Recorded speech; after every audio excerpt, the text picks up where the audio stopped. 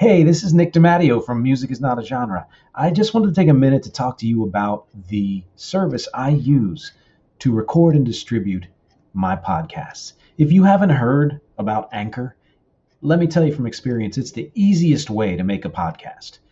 Here's why: it's free. There are creation tools that allow you to record and edit your podcast right from your phone or computer.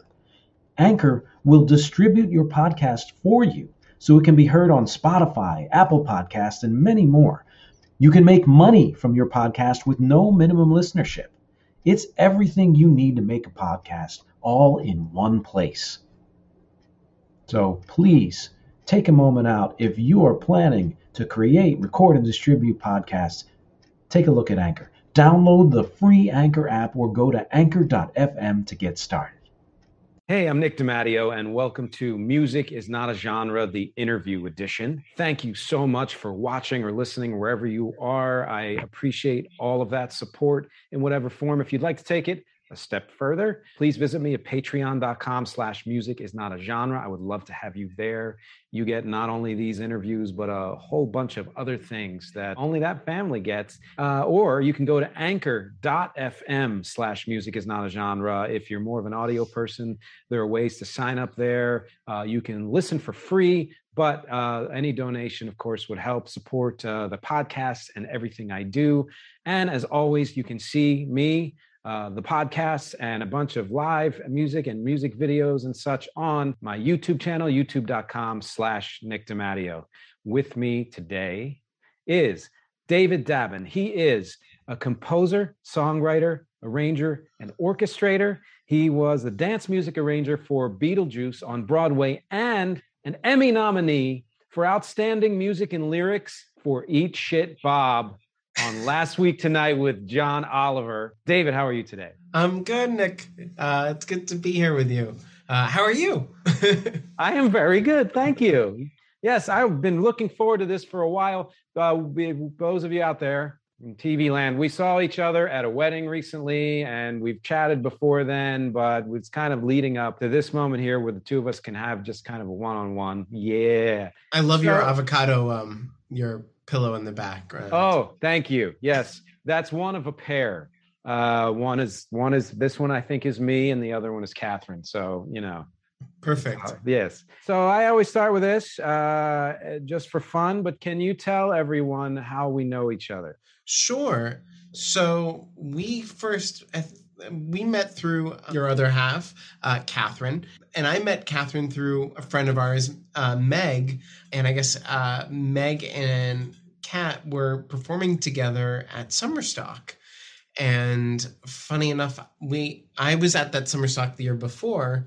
It was in New Hampshire, and the year that Meg and Kat were together, I was at a Summerstock that was a couple hours away, and our theater had a wig, and Kat and Meg drove all the way to pick up this wig because they had like a really terrible wig at the theater, and they needed a blonde wig.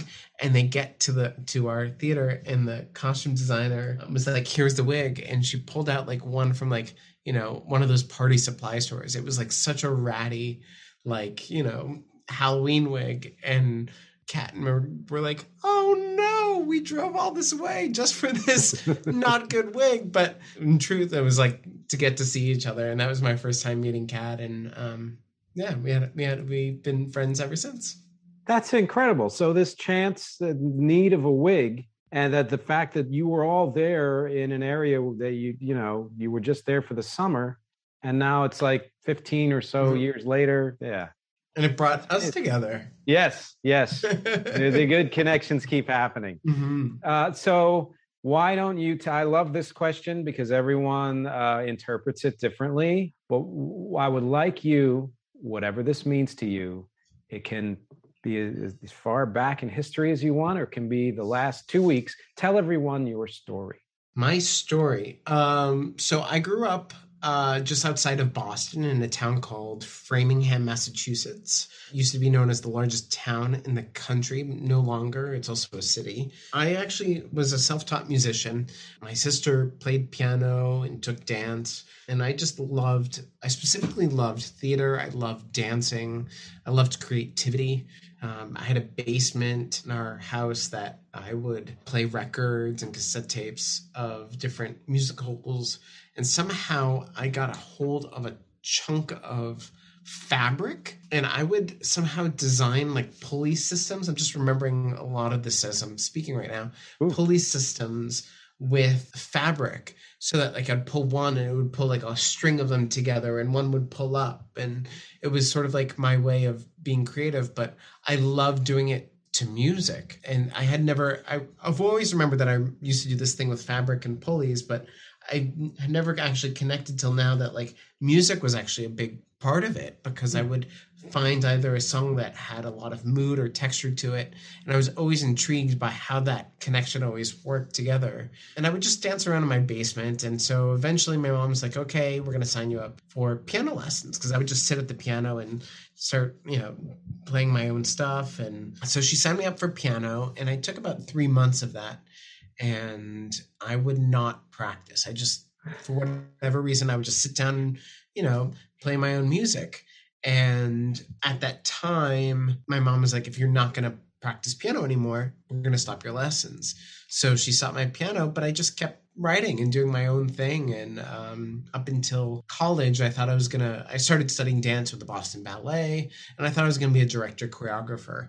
And when it came time for me to go to college, I was like, oh, I should go to school and study something in performing arts. Let me study specifically acting, because that's all I knew how to do at the time. And my mom was always saying, like, you should go into music. You're gifted in music. You're gifted in music. And I was like, no, music's just a hobby. Music's a hobby. So I ended up going to the Hart School of Music, and that's where I met Meg. And during my time there, in my junior year, my sophomore year, a professor came up to me and said, David, we think as faculty, we've been following you, that you've been coaching a lot of singers and orchestrating, and you're a composer. You should look into going into music. And I was like, I'm not sure.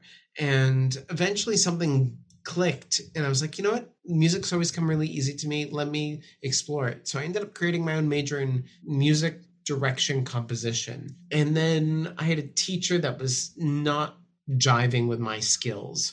He didn't understand that I was self-taught, how my ear worked. And I'm not somebody who has perfect pitch or can transcribe really well, but I definitely play by, at the time I was playing a lot by just feel and instinct. And I knew a lot of songs, so it was easy for me to sort of look at sheet music and not really read it, but use my ear and kind of use the notes at the same time.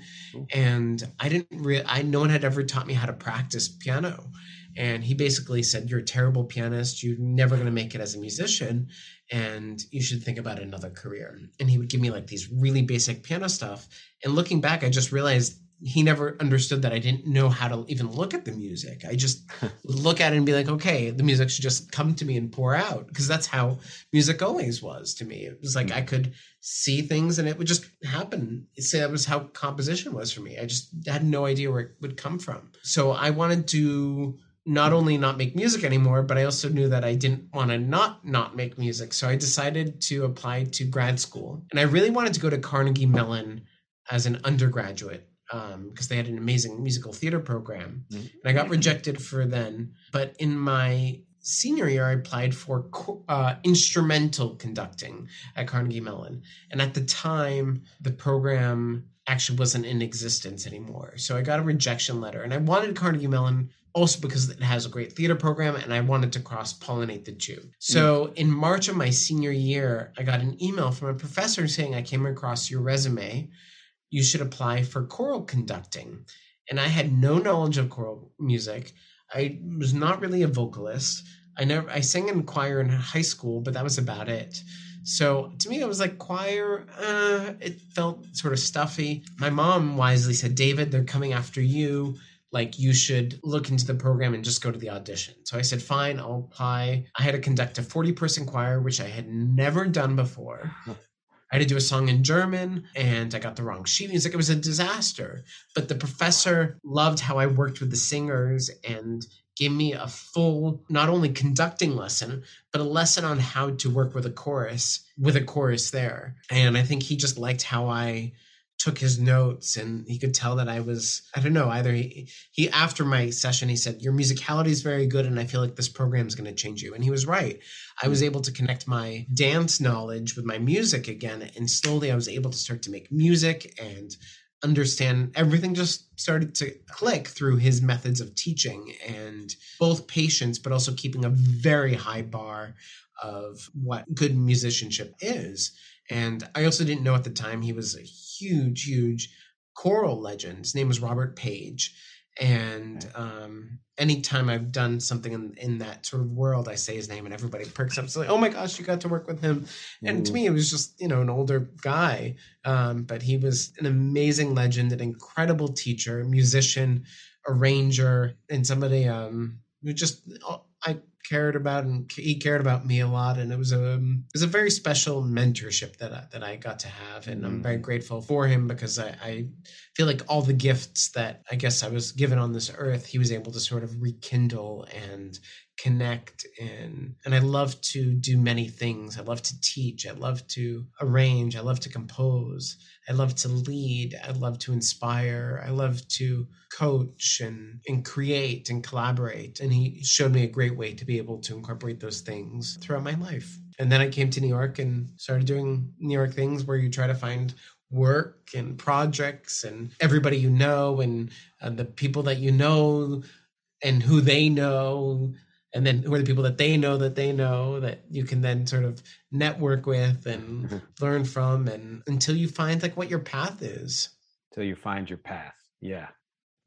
Now, this brings up so much, but I think of the many favorite things that I'm getting from your story, one is the importance for you, and I would say for many people, of having a mentor, someone like a mentor in your life. Mm-hmm.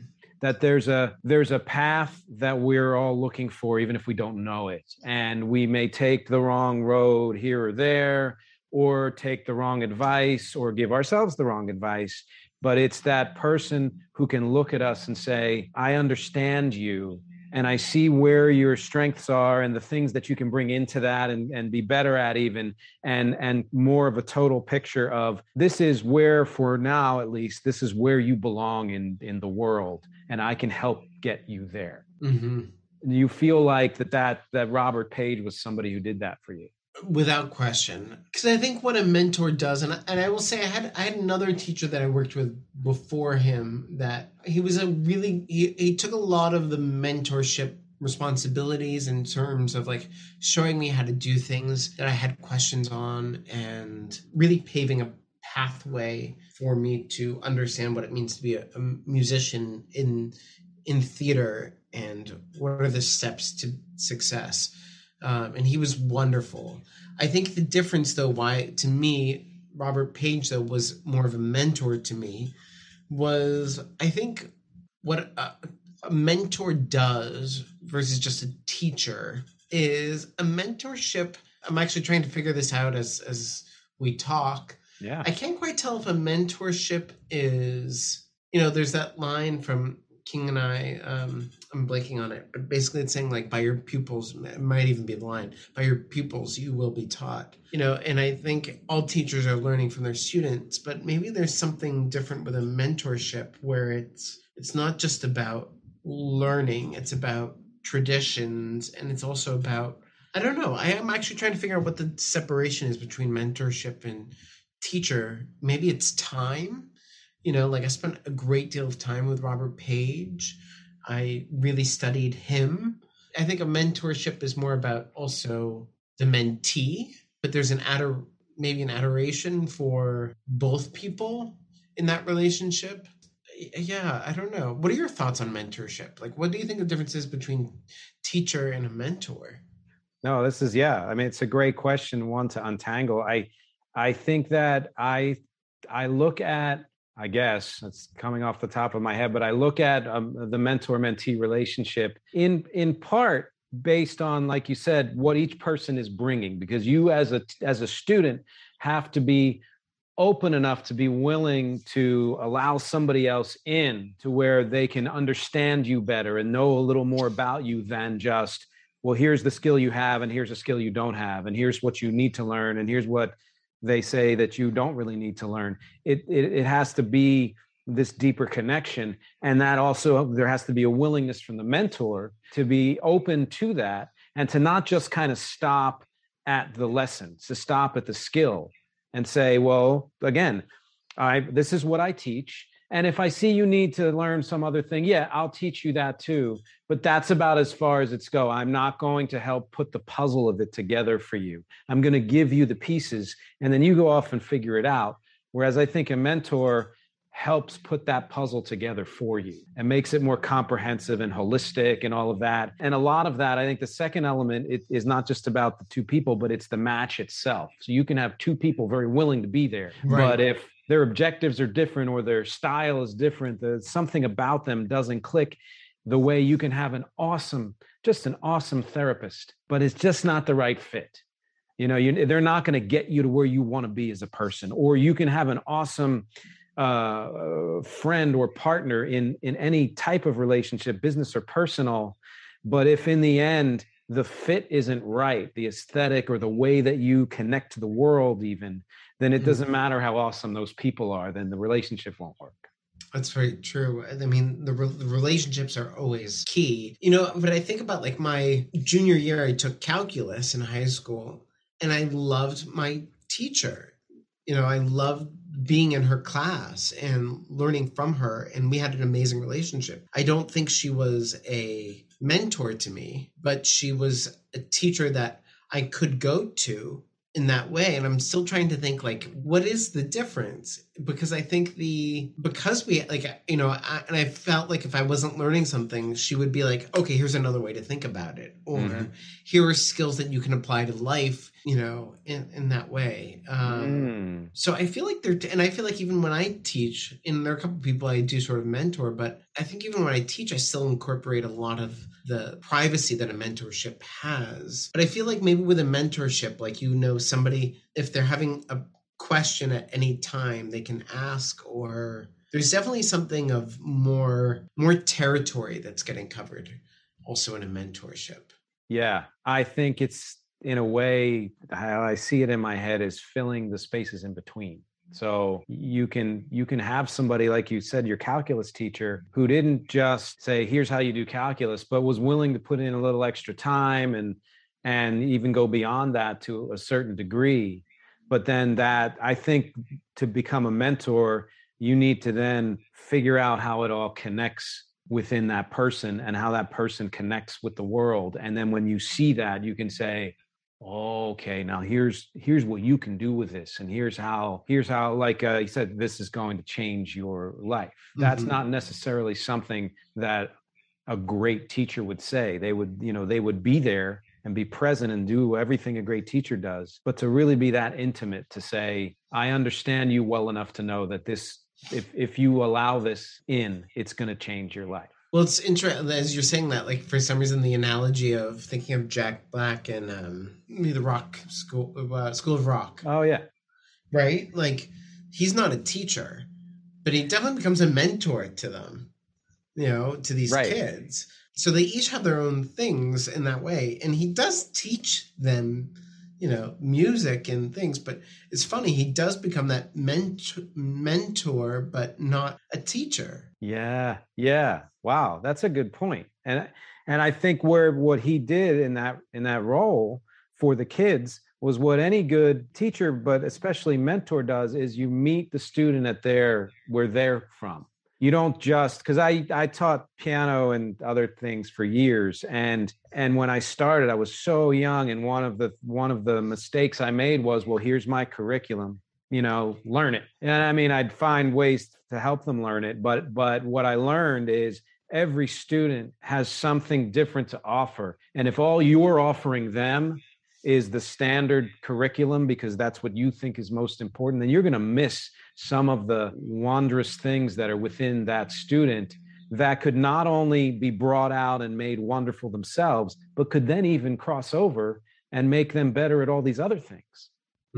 So I think that's kind of what he did in that movie. You know, he found what their strengths were, what their interests were, met them at their level and where their world was the strongest, and brought them out to connect with the rest of the world. Mm-hmm. And it sounds to me, and I think the reason why I stuck on this, first, was that the other person that you mentioned, and I can't remember all of the details, seemed a lot less encouraging. My piano teacher? Yeah. Yeah, my piano teacher was the one that was not encouraging. And then I had a wonderful teacher who helped me while I was in school, who really did show me a lot of the ropes and really encouraged me to. I definitely did things on my own. Like I got assigned a project. I did a show called Spoon River Anthologies based on the book, and there was a professor at the school who was directing it, and he said, there's all this poetry and folk songs, and the head of the music director of the theater program said, David, why don't you take this? And this was my first project to do. And he thought I was just going to teach the music that was on the page. To me, I didn't even know that was the option. To me, it was, okay, I've got this sort of not great things. And I know that when people are doing a show, they need sheet music. I arranged everything. I came up with piano accompaniments. I came up with chorales. I came up with concepts, perspective on these things. It was truly my first time ever arranging anything. There was this song that I came up with this, it was just a 16-bar song, but I had progressed it. I had figured out I wanted to repeat and then build to this a cappella section where it was this anthemic, everybody in beautiful, belty, warm choral sounds sing. I want I think the lyric was, I want freedom now. And I wanted that lyric and the melody to sort of soar together. And it's funny, I remember going to, and that was all stuff that I did on my own. I didn't have a teacher overlooking me. I just went and did it. But I think that was, just to go back to my first point, that was an example of I just did my own thing, but the teacher was I'm handing this over. And he had a lot of trust in me that I would do it, but I don't think he knew that I was going to arrange. And years later, funny enough, I was working on a project in the city, and I was sitting next to somebody who went to where I went to school at Hart, and he graduated, 12 years after me.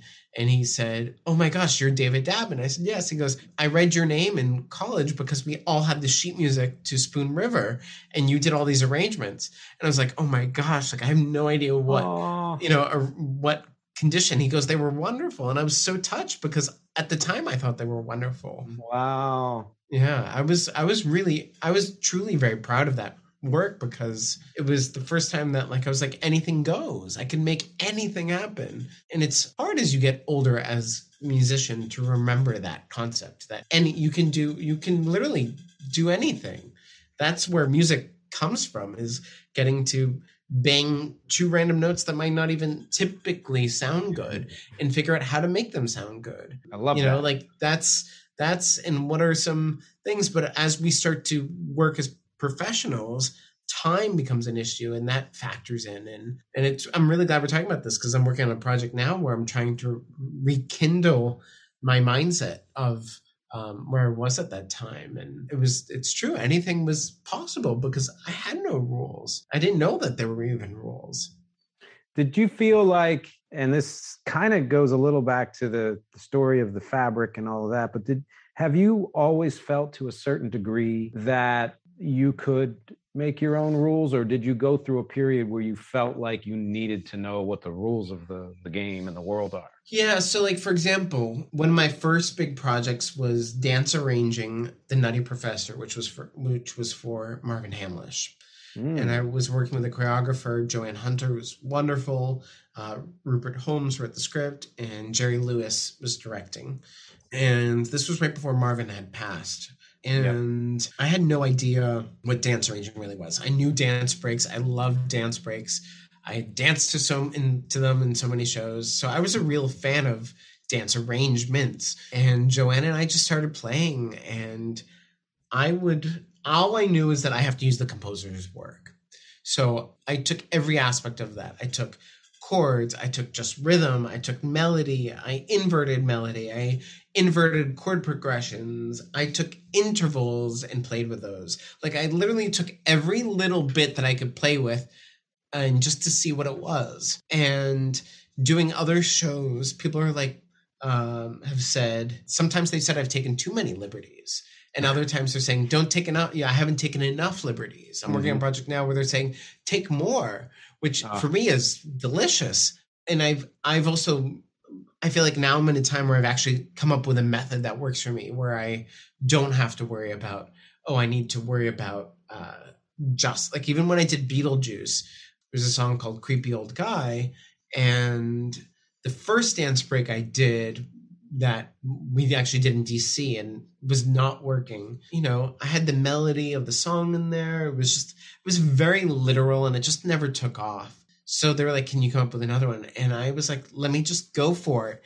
And they were like, just, make it really bold. And I did. I took Eddie's amazing music and I just played around and I unlocked something that like was just really fun and took the song from where it was to figuring out how to just keep it going in a way that kind of told the story. And it was another fun reminder of like, sometimes you're supposed to do one thing, but then until you try something else, it clicks when you're doing you always want to find that moment where something clicks. And it's true. It didn't click before. Because I was told I should be doing this, but it wasn't right. It wasn't also authentic to my skills and how I hear music. And now, like, if you go back and you listen, me looking at that music, I'm like, how did I come up with this? Now, I remember at the time I was like, I can pull this from this part and this. And Eddie was like, go, like, play, just make it really awesome. And having that also, it was one of the first times I also got to really, besides him and Marvin, I haven't gotten to work with many composers in the room for my dance arrangements. Most of my work has been people that had either passed or was found music from the radio. I did a show called The Sign of the Times that was all music of the 60s. So my collaborators were choreographer and music team. So it's fun to break rules and make up rules so that you can break those new rules. I think you're right in saying that you have to remind yourself that that's something that you can always do. And it's interesting to me that you say that you have to do that as you get older. And I want to ask more about that, because my feeling is there are people who from the beginning feel like there are rules to follow and you have to hit the mark on those rules all the time. And there are other people who feel like anything goes. And then there's the spectrum and everything in between. And generally, those people are fairly consistent throughout their lives, as much as they want to see it as I've changed. Their changes are kind of like this. And to have that kind of progression of starting from a place maybe where when I'm saying this for a lot of people out there who are like this, because I used to be this way, but where you were taught that this is how you do it. And if you don't do it that way, then you're technically wrong. There are so many other ways to do everything. And the more you can open yourself up to that realm of possibility, the closer you get to really discovering exactly the uniqueness of what you do and who you are. So the difference between your first version of that song was it was probably completely right and also good, but it didn't have a spark that was needed or some other element that you said something clicks. And the reason that it clicked wasn't just because it clicked for others and that those people liked it, was because you found the you inside of that. I completely think that's a great assessment of what I was feeling too. And like, rules come with judgment. And as artists, we're trying to get away from judgment. Judgment is also different than editing. So yeah, I would say rules come with judgment. And that's why it's really hard sometimes to have rules when you're trying to create. Having some rules is really good. Like I'm going to write a song in major, instead of minor, or I'm going to use this chord progression, or I want to find this melody. But, when the rules are more shoulds, that's when you get tripped up. So what do you mean by rules are different than editing? So like, think of like Jackson Pollock, right? Like he would create his splattered paintings, and editing might be like, okay, I've done a lot of red. What do I need to balance it? I might need to put some yellow in. And finding that right shade of orangey yellow to balance it might be the editing. Or, me coming up with a piece of music and having too many notes, but like my first pass at it had the general cadence or had the general flow of an arc. It had a beginning, it had a progression, it had a motion, it had push and pull, but maybe there were just too many notes. Or maybe I meant to hit one chord, but I hit another. So being able to listen to that. And I think the editing comes from trying to get the clearest information across is where editing comes through. One part is just throwing it against the wall or seeing what comes out. And then the next part is revising it so that what's inside actually can be heard. Because a lot of times, it's like watching somebody on American Idol in the auditions that thinks they're a singer, and they might feel like they are internally, but people hear them and they're like, but you're not on pitch and you're not doing it. It's like, then the editing process is actually their learning process of technique and figuring out how to breathe properly and sing on vowels. And so it's not just about what's in the head. It's also, there's multiple steps. Well, yeah. And that talks a lot about just that you need to know enough about technique, whatever that means, in order to get your message across in the way that's effective and in a way that kind of takes that out of the equation for the listener. So they're not focusing on your technique or how amazing you are at something because they're just so caught up in what you did that you make it seem like it was always meant to be that way. But I like this. I love this idea of, I almost think of it as expansion and contraction in the sense that the first thing you do is throw everything up there and see, what is there, and then start to decide, well, maybe I should take this out and replace it with this, or don't replace it with anything. It doesn't belong, and edit it down to the point where it again has the clearest expression of what you're trying to achieve. And to me, the difference between the rules and judgment and editing is rules and judgment to me imply lack of choice.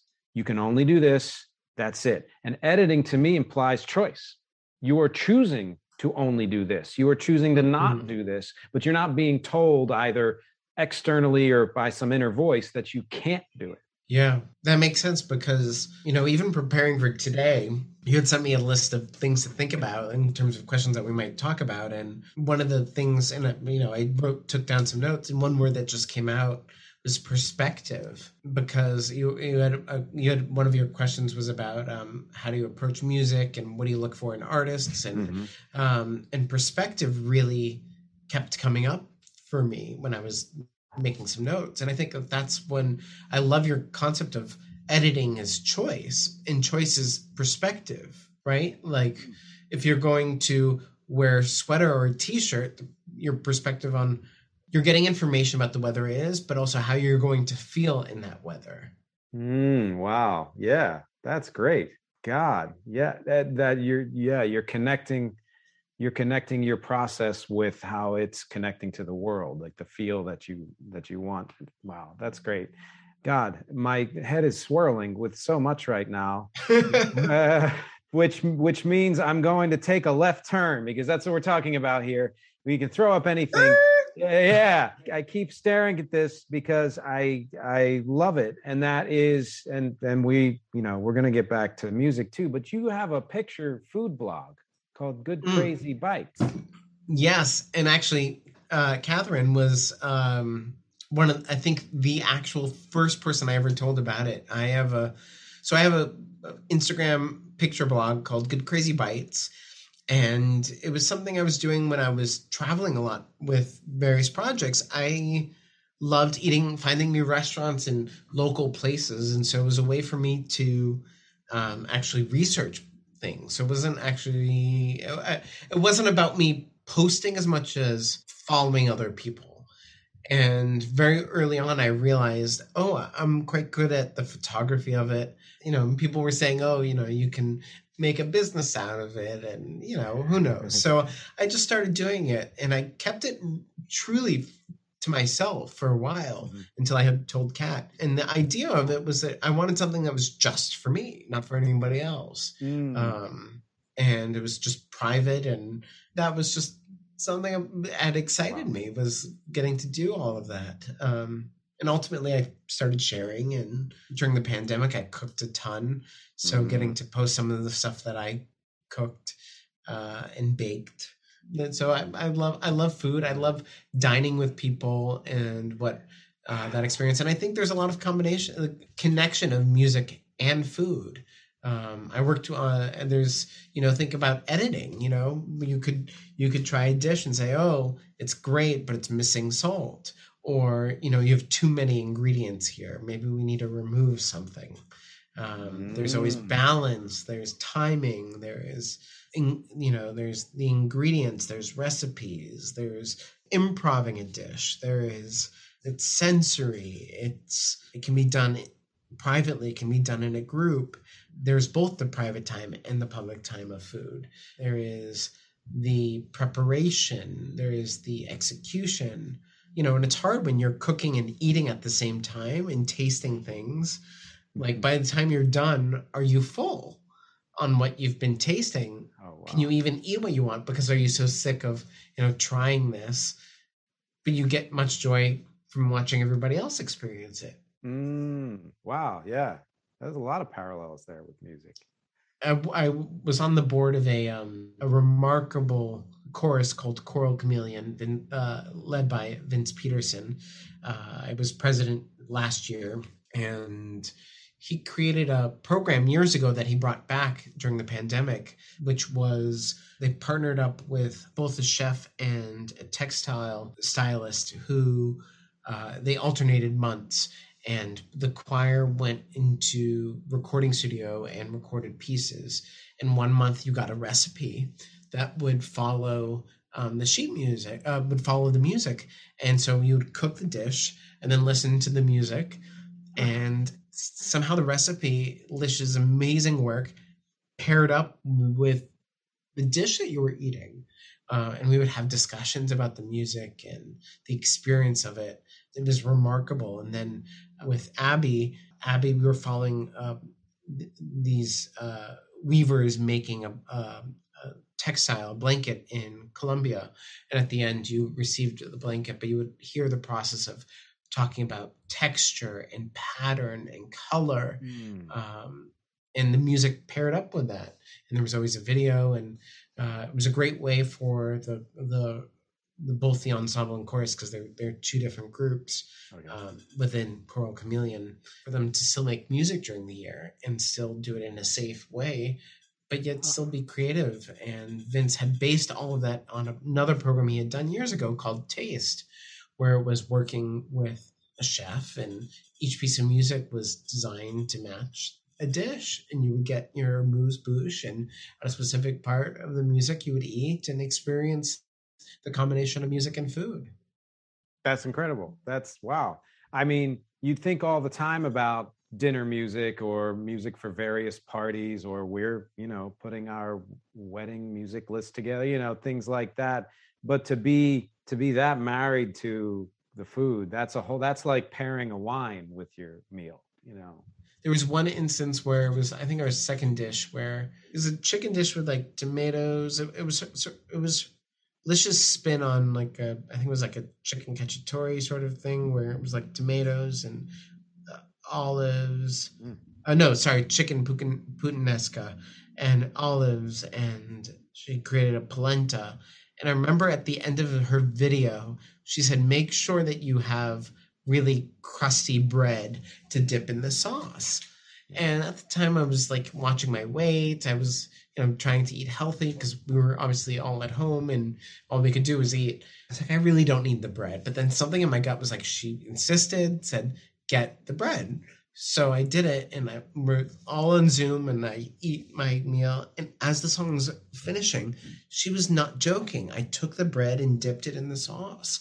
And the way the chords and the singers sounded together with the sauce and the bread, I was so grateful for those calories.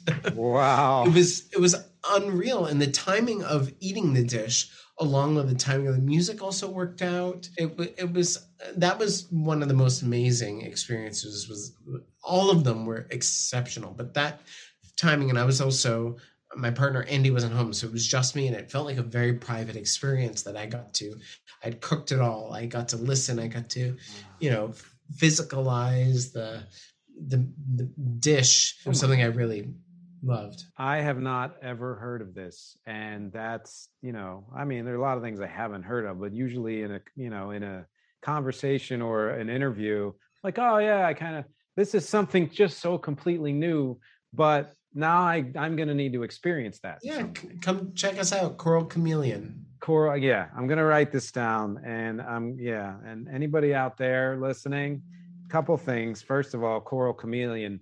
But I've seen Good Crazy Bites, and the pictures are incredible. And thanks, Nick. If for some reason, I decide to end this interview in the next 3 minutes, it's because I'm really hungry right now. You and me both. Yeah.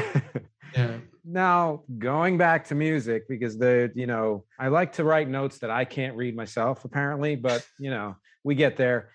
I thought it was would you say that because I know you started this way, that through your life as a musician, that you are largely still self-taught?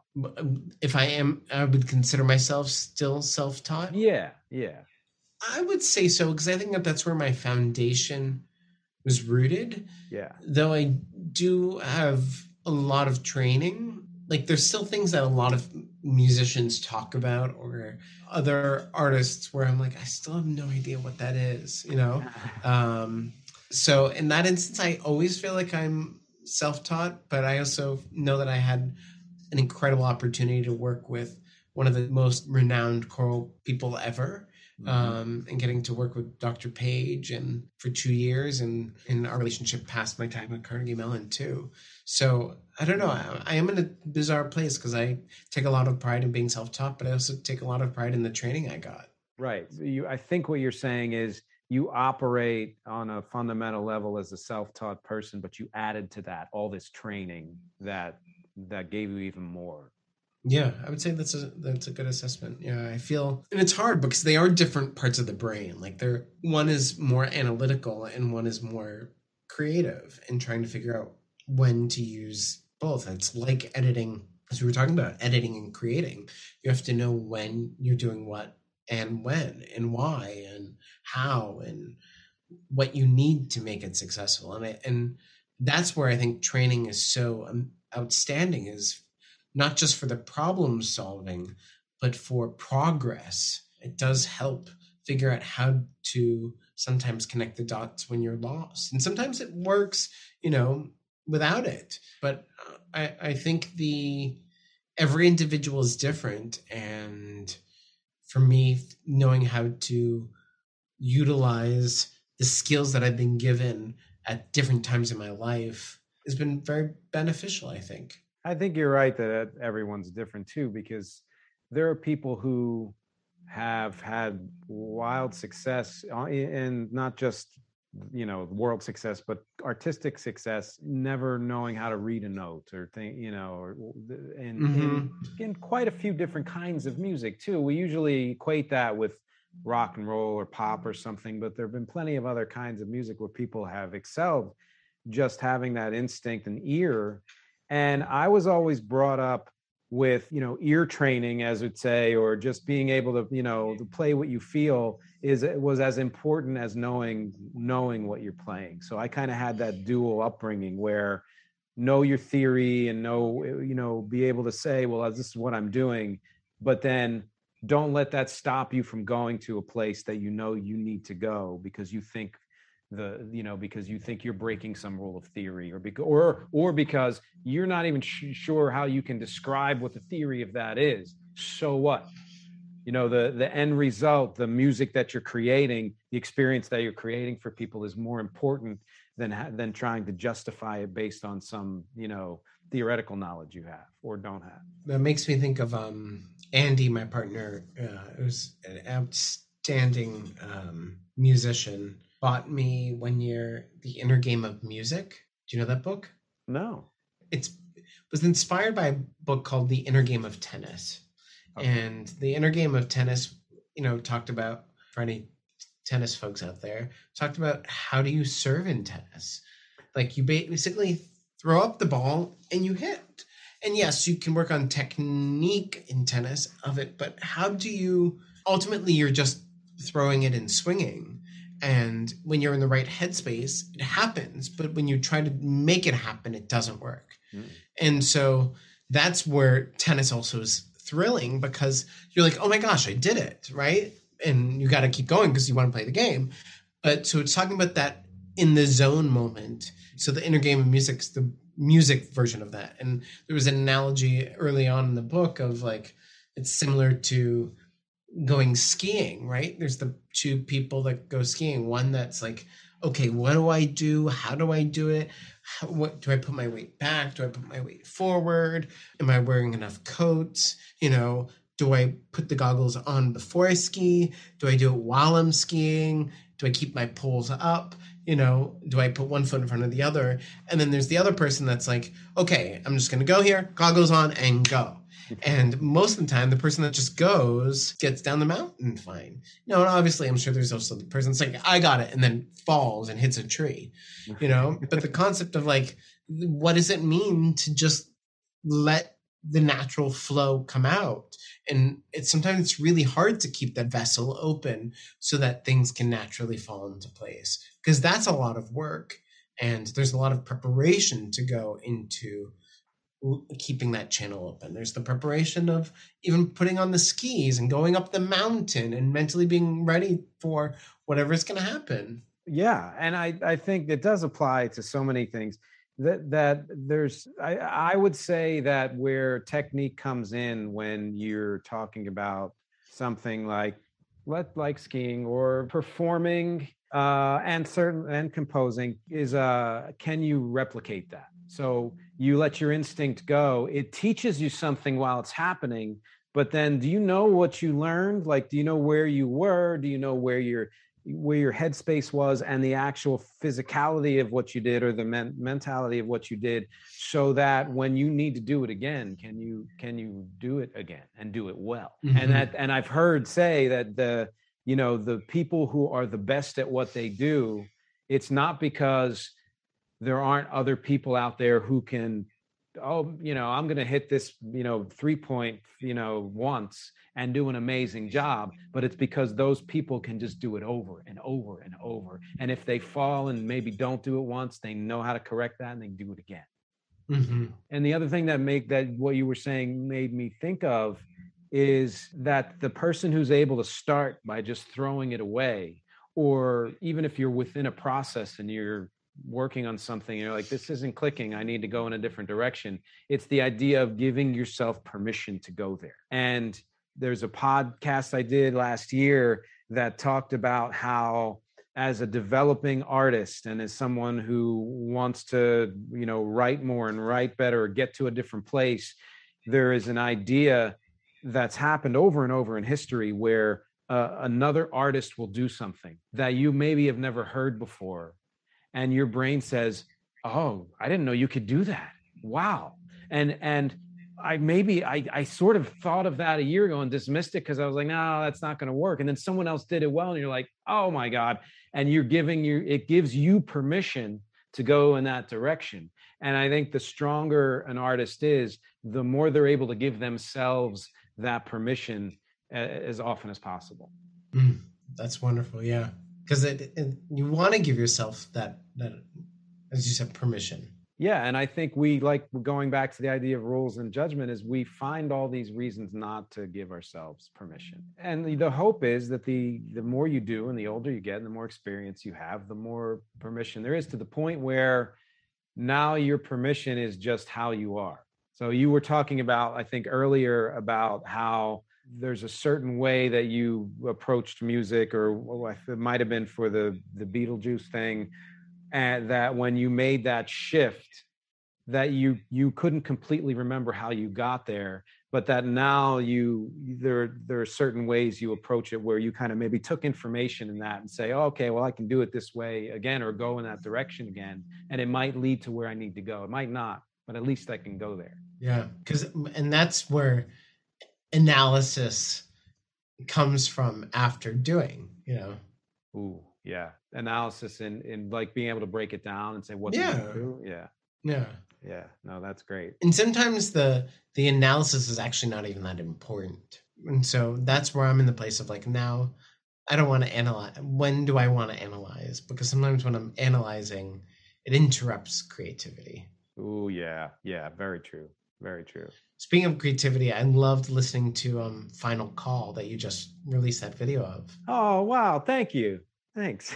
I loved it musically, and video was awesome. And Oh, thanks. Yeah, we're hoping to do more videos, but yeah, it's I think that as much as I love performing, it's really writing and recording where I am the most at home, And I thought while you were talking earlier about the idea of giving of not following rules, that a lot of what I do in the studio has to do with, let me just try something and see if it works. And if I'm a Jackson, if I'm throwing up everything on the canvas, then listen to it and decide, well, what is actually working and what's needed and what isn't. And I used to do band type recording where I would say, well, there's 4 pieces in this band, so all 4 pieces have to play all the time. And if it was recording and I was doing 16 tracks, I'd be like, well, how am I going to do that? And then I realized, well, shit, I came up with this great keyboard part. And in the end, I only really need about 6 seconds of it because it was just extraneous throughout the rest of the composition. Mm-hmm. And what I get fascinated with when I talk to someone who has maybe similar experiences within a different realm of music is how those things connect. So so like what you're doing is, arrangement and direction and all of that. It sounds like there's a lot of connection there in, when you're creating something, you want to, I don't know. I'm hearing a lot of connection. Yeah. And, it's even your point of what you just said. I think you said it was 2 minutes for 6 seconds. Yeah. Of that thing. It's like, I was working on something recently where I was needing to arrange a very famous song that has no words. And I'm like, how am I supposed to arrange this thing that is so specific already? And I only need a little bit of it. Everybody told me, actually, was actually the hardest part, because everybody was like, you can't do it. Like, it's too famous. Everybody knows it. You're not going to be able to come up with anything else. And I was like, you're right, I can't. But in my head, early when I was told about this, I was like, yeah, I can come up with something really awesome. Mm-hmm.